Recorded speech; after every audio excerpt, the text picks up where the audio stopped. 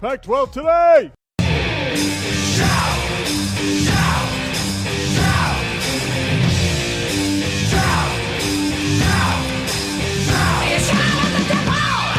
You're listening to Pac-12 Today on SiriusXM Pac-12 Radio 373. Here's Sean O'Connell and Jeff Schwartz.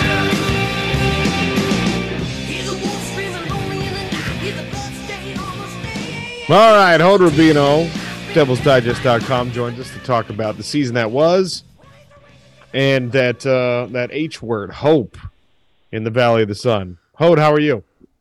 I'm doing good. Thanks for having me, guys.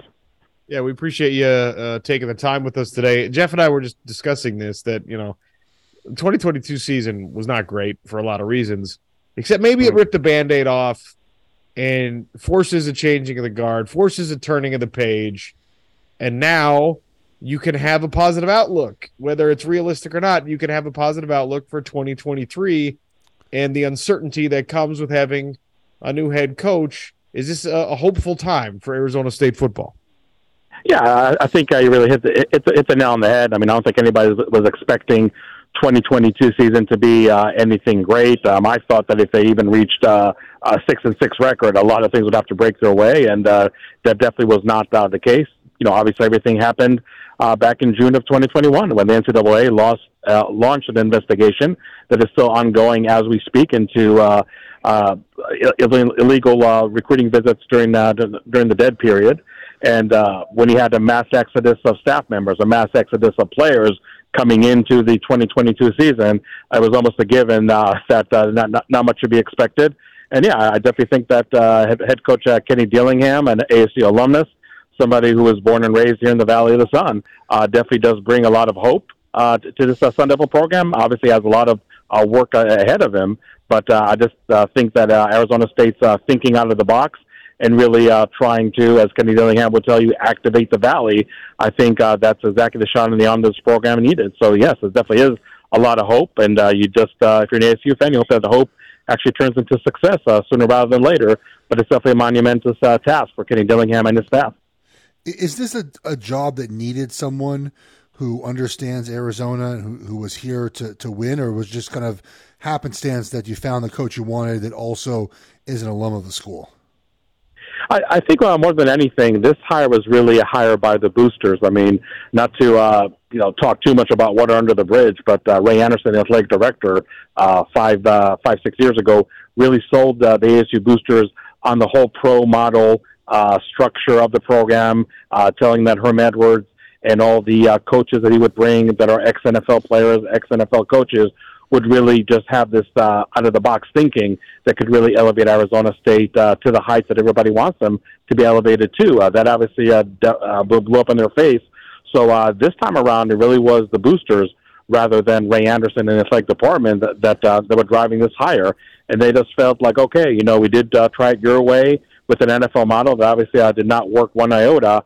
Now let's go to another out-of-the-box thinking, but this time we're going to hire somebody who's an ASU alumnus, who knows this Valley, up and down when it comes to in-state recruiting, relationships with high schools, and more than anything, somebody who can really bring hope to the local fan base over here instead of just hiring another retread that may have been a head coach in this program or that program in the past. So I think that's really the thinking at Arizona State. They know that this program is really ailing, and maybe out-of-the-box thinking is what they're needed, but now the out-of-the-box approach is just very different than it was when you hired Herm Edwards and tried to employ this pro model. Hold Rubino talking Arizona State football here. A look back, I guess, sort of, on the 2022 season, but really more importantly, look forward at 2023. Arizona State right now is among the teams in the country with the highest numbers of transfers heading out of the program, and I would anticipate that there's a rebound effect, meaning that they're going to try and bring in an equal or potentially even greater number of transfers in to fill in the gaps and fix things quickly. What's the strategy for the transfer portal with Kenny Dillingham's staff?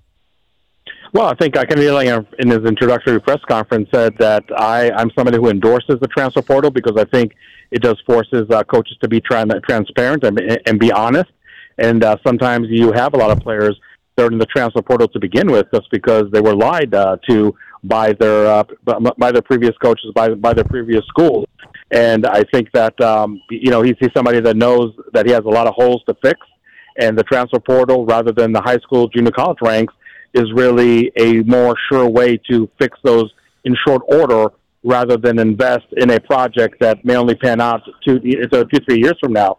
Arizona State actually leads the nation with 19 players added from the transfer portal, and I think that number could get much closer to 25 once the May transfer portal window actually closes.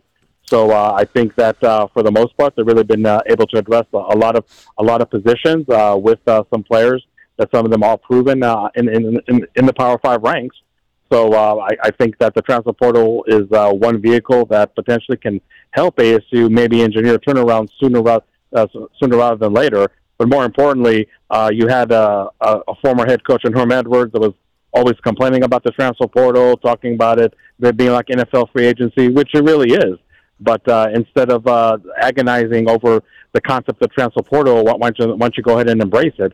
And that's what a young, hungry coach like Ken Dillingham is doing. And I think some of the additions can really prove to be beneficial in 2023 and beyond. We've seen schools use the transfer portal to target specific positions, right? Like this position is a position of need. It does feel like Arizona State's kind of going for the bulk, right? Like we just got to get as many players as possible. Does it feel that way to you? Like they're just going to just try to revamp the roster, and they're not targeting specific positions to add to. Well, I think that right now Arizona State's a ship that's really leaking from many spots. So that's why you're seeing transfer portals literally in each and every position on the field. Now, there's something to be said to get players in the trenches, offensive and defensive line, from the transfer portal, because physically, I mean, they're already made for college. I mean, it's very rare that you would get a player from the high school ranks to be ready to be in the two deep in the offense or the defensive line. And even junior college players who obviously are older than high school ones are sometimes hit and miss. But I think that Arizona State did add quite a few players on both the offensive and the defensive line. And again, that's not saying they've ignored other positions, because they definitely have not done that. But they know that if those two positions on the field are not shored up in short order, you're really not going to have that desirable domino effect, if you will, of everything just playing itself out in a positive manner. So I think that it's no surprise to me to see more than a handful of players being added both on the offensive and defensive line from the transfer portal, because again, I think that element of been there, done that is definitely maybe a little more important in those two positions than probably other ones, I guess, save quarterback. Even as I ask this question, I fully acknowledge that it's pretty unfair to ask, especially on January 5th, because we don't have a real accurate picture of what the roster is going to look like when games are legitimately played. But I don't know how we assess realistic turnarounds in college football anymore because of the transfer portal, because of coaching staff changes, blah, blah, blah. We saw Jed Fish go from 1 win to 5 wins, and it was like, oh, that's a really high quality improvement. That's on pace. Tulane went from 2 wins to 12 wins. I don't know, that doesn't feel realistic, but you can do it.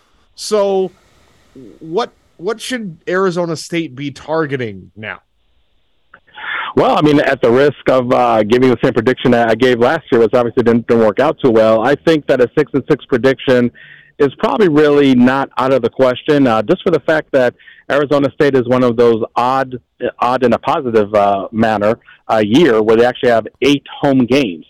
So you'd like to think that if they can win just even half of those of those home games, that they actually could really achieve 6 wins realistically. So I don't mean to be placing all my eggs in one basket that is the 8 home games, but I like to think that Arizona State, even though with the bevy of newcomers that's going to be on this roster, I would think the number is going to be closer to 35 or 40 when it's all said and done. I think that really under those circumstances, winning 6 games, reaching that 500 mark is probably not an outlandish prediction. Do a lot of things have to still fall Arizona State's way? Absolutely. Is there definitely an element of uncertainty when you have a brand new coaching staff? Sure. I mean, and when you point to those two programs in Tulane and Arizona, they already had established coaching staffs. So maybe even when you have an improvement of 4 wins, or I guess in Tulane's case, 8 wins, you shouldn't be too surprised, because there is a foundation already built, as opposed to Arizona State, which is building the foundation as we speak and will continue to do so all the way through the summer. But I feel that finishing 6-6 again with a very favorable schedule when it comes to 8 home games, I don't think it's really out of the question. But like I said earlier, guys, there's definitely a lot of work to be done in Tempe. I don't think anybody is really thinking otherwise, or really trying to sugarcoat or put a spin on it. And I think Kenny Dillingham and his staff know too. But maybe again, going back to this shot of the arm and just a change of culture in the team, maybe you can have a program like Arizona State overachieve and be one of those examples, as you mentioned earlier, in terms of having a dramatic turnaround. And for Arizona State, really, is just talking about doubling the wins from 3 to 6. I don't know if I would even call that a dramatic turnaround, but I would definitely call it a feasible achievement for the Sun Devils in 2023. Hode, Happy New Year. Thanks for your time. Thank you. Thanks, guys. Happy New Year, guys. Hode Rubino, DevilsDigest.com. Jeff, I asked this question on the air yesterday. You weren't here. It's the old Curb Your Enthusiasm episode, but how long can we say Happy New Year as we're having guests on for the first time in 2023? End of the week. Tomorrow, last day. Really? I think so, yeah. I'm going to do it next Friday just to upset you. I mean, I'm not going to. I'm just. All right, I'm off next Friday, everybody. It's been determined. It's amazing. All right. I think what we saw something from Arizona State in 2022 that I think they should just make the strategy for transfer portal players in 2023. And I'll tell you what that is next. Sean O'Connell and Jeff Schwartz on Pac-12 Today.